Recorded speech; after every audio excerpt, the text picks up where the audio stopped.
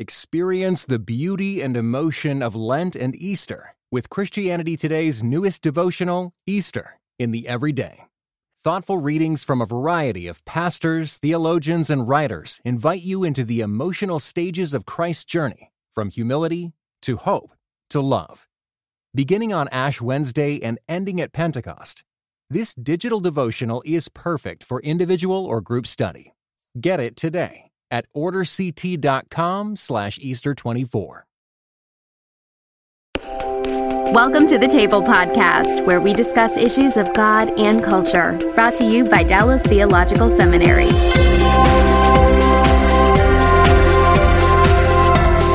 Ahmad, you're back online. We've lost you on the Skype. But I'm sorry. I'm using the iPad now. It seems to work. So we'll try. Is this the new one or the mini, or is this the original? That's the question. No. I'm still in the early second one. You and me both. You and me both.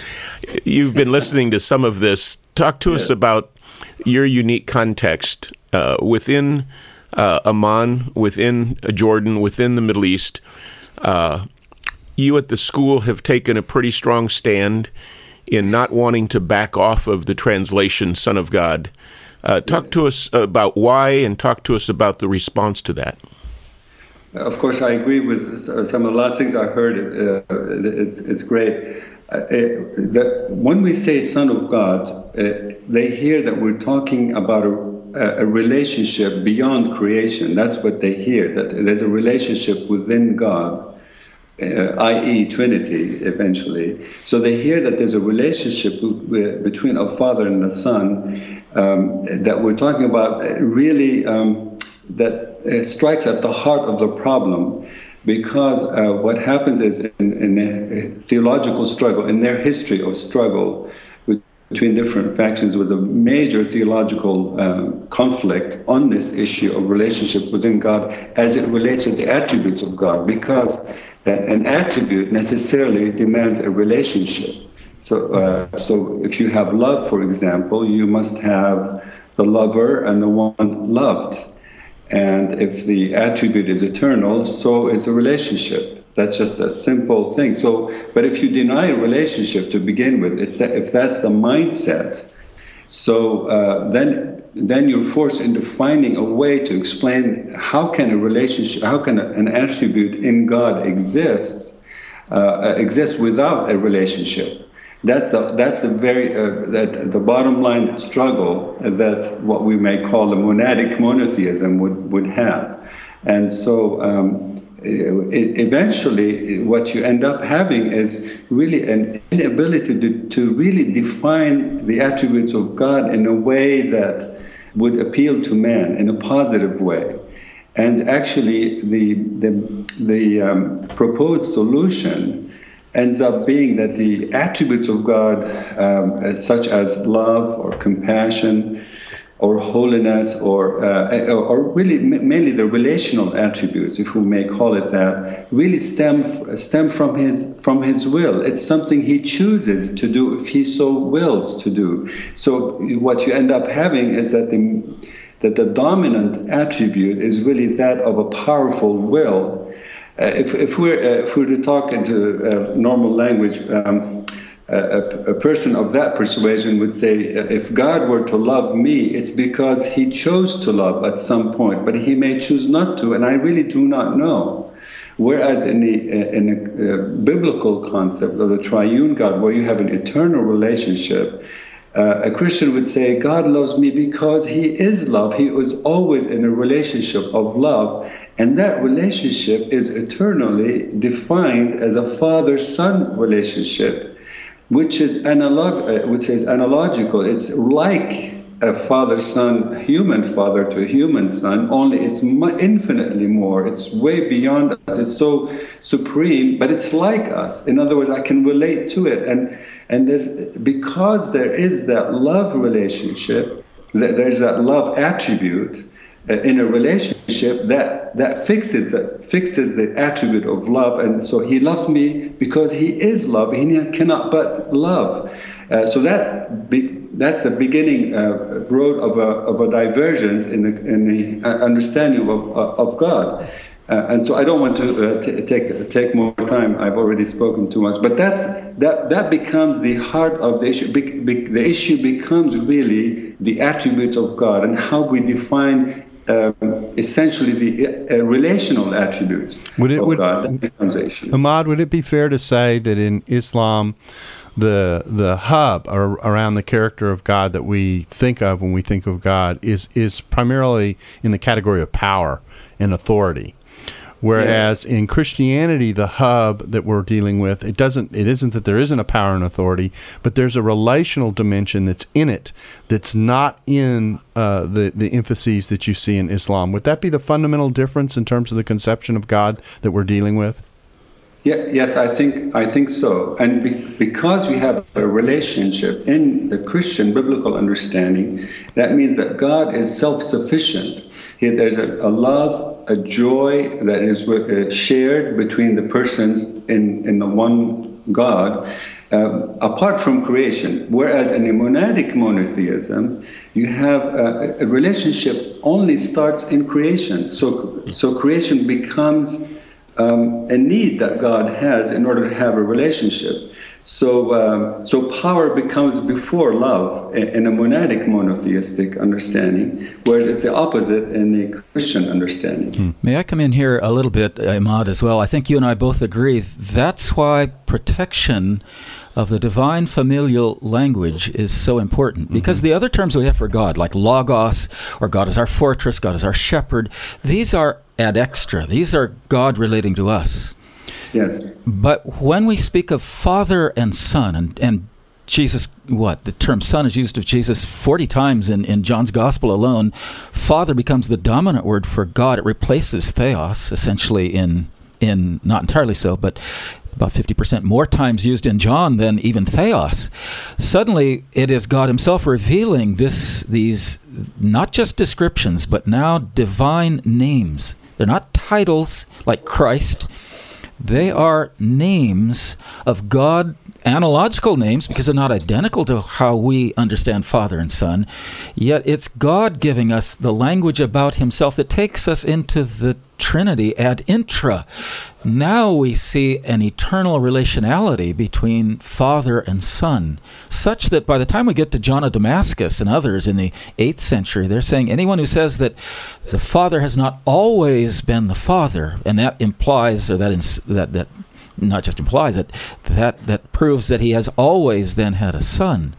That anyone who says that is heretical. So Father-Son language is the bridge into a full interrelational Trinity that is the hallmark, is the cornerstone of Christian faith.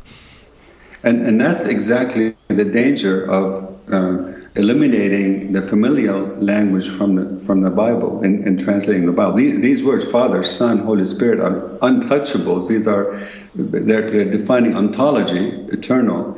One way to talk to communicate is we know that in Islam, the life of Christ, he had a mysterious beginning. Miraculous beginning. He had they say that he's born of a virgin. He had a miraculous life. They agree that he was sinless, and he had a miraculous ending too. Of course, they have a different way of looking at it, but at least it says that the description of the life of Christ on earth really begins outside earth, outside time and space. So we only, and that's what we tell them. We tell them that when we talk about Christ, you're only talking about a small part of a bigger life that is the life of God itself, and that's a good way to begin talking about that. The story of Jesus is talking about the person of God outside of us, the God without us. That is. So that you're gradually saying that the relationship of the one true God with us really stems from a relationship within God, without us, outside of us. And the idea the Son is uncreated, that he's eternal, that he's not a part of the creation, but in fact sits over the creation is a very, very important part of this overall conception that has to be broken through. That's where the bridge has to take you. This episode is brought to you in part by Seattle's Union Gospel Mission. Over 13,000 people in the Seattle area are homeless. Kathy is one of many who found a new life through Seattle's Union Gospel Mission. Growing up, my dad and I didn't get along. I kept running away from home until one time I was assaulted.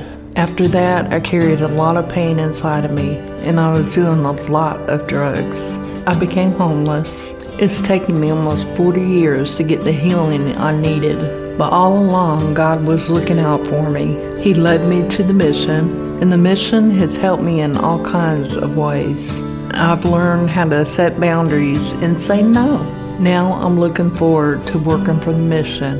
I want people to know there's hope out there. God can help you heal. And grace will lead me home. To hear more, volunteer, or donate, visit ugm.org. Yes, absolutely. And then then that takes us to the uniqueness of why Father, Son, and if we challenge the other side to say, well, can you think of a more beautiful relationship?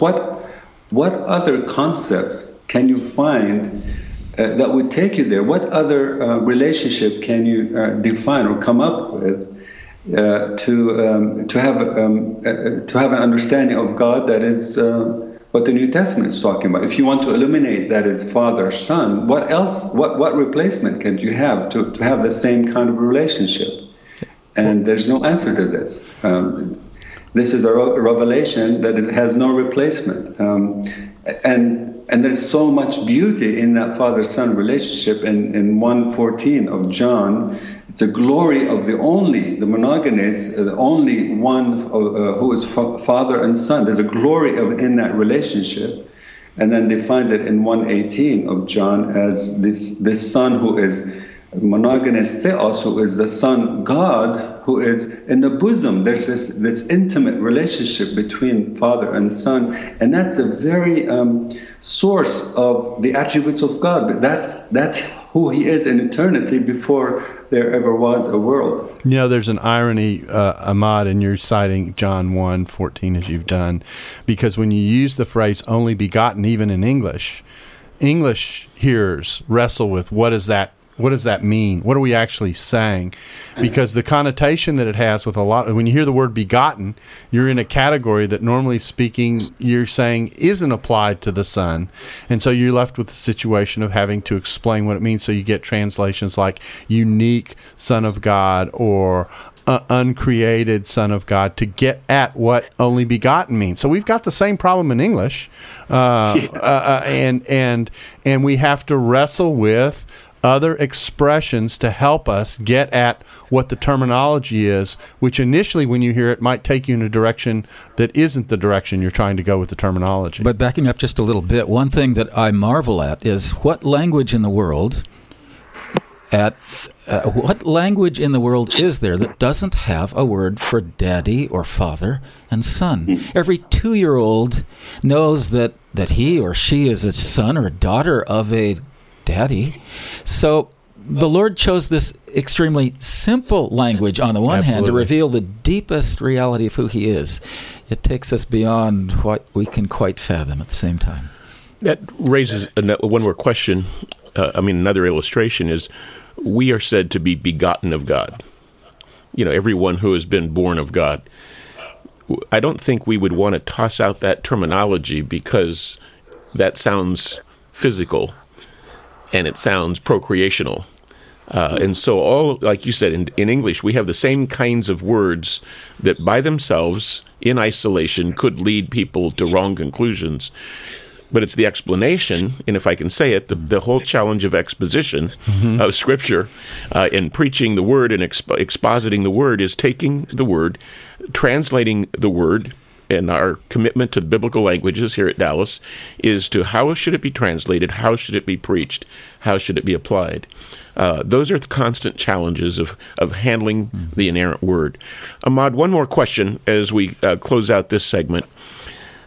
From an Arab context, give us 1, 2, or 3 suggestions that would help people who are hearing this podcast know some steps that they can take as they share their faith with a person of Arabic language, of Muslim persuasion, to get to the core of the message and not get sidetracked on some of the translation, nuances? Okay, I'll try. One thing in communicating with our friends is to communicate. One is the assurance in our relationship with God. There's a sense of, I know Him. I know what He is like. When He told me He loved me, I can understand what that attribute of love is, and because I experienced it. Only His love is infinite and great, and I can be assured of His love. The concept of assurance, in their perspective, is it's limiting God to be sure of something, to be sure that He's going to act in a certain way is limiting Him. He is so powerful that He's not bound to a promise or law. So by communicating to our friends that's in their understanding, He's not bound to a promise or law. But in our understanding as Christians, God, God is surely He's powerful, but not at the expense of His love or His holiness. All His attributes work together. Another way to communicate with our friends is to communicate the concept of grace. And that, God acts in spite of our sins. In other words, we're not talking to them that we are higher than them, as if we are better than them. We are just fellow sinners saved by His grace. We're not better people than they are. We are just telling them what we have found, what God has done to us. So it's very important to communicate this so that they're not offended to think that we know better than they. And then certainly that when we communicate anything about the Christian faith, there's nothing political intended here. We are very sorry about the Crusades in the 11th, 12th centuries. We're very sorry, but that's not what Christ would have commanded. So when we communicate the gospel, we're not trying to make a political invasion here at all. We're loving people. It's a human being talking to another human being, and in doing so, when we're asking for a response, we are giving really to that person the sense of honor. In other words, in so many countries there's lack of freedom. And to them, somebody changing from one persuasion to another is a no-no. It's very bad, and it's not accepted. But rather than communicate freedom to them, we communicate the concept of honor. In other words, my friend, I'm telling you these things because I honor you, because I'm giving you the honor of choosing, the honor of responding to this God, what God is trying to tell you about Himself. So God is honoring you by asking you to choose. So choosing is giving you honor, and the language of honor really communicates. So the language of assurance, the language of grace, the language of honor, and to make sure that there's nothing political about Christians sharing their faith with other people. That's very helpful.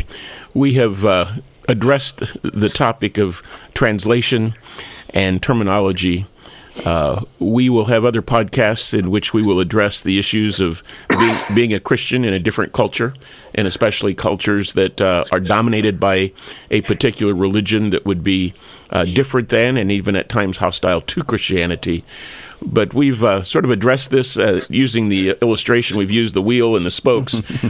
We've not gone around that wheel 1, 2, 3, 4. We've come at it from all different angles, and hopefully the conversation has been helpful. Maud, we will connect with you again to bring you into these kinds of conversations. We so appreciate your leadership there. We appreciate your expertise, but we especially appreciate your heart for the Arab peoples. And Daryl and Scott, thank you as well for your time today. We deeply appreciate it. Pleasure. Thank you. Thanks for listening to the Table Podcast. Dallas Theological Seminary. Teach truth, love well.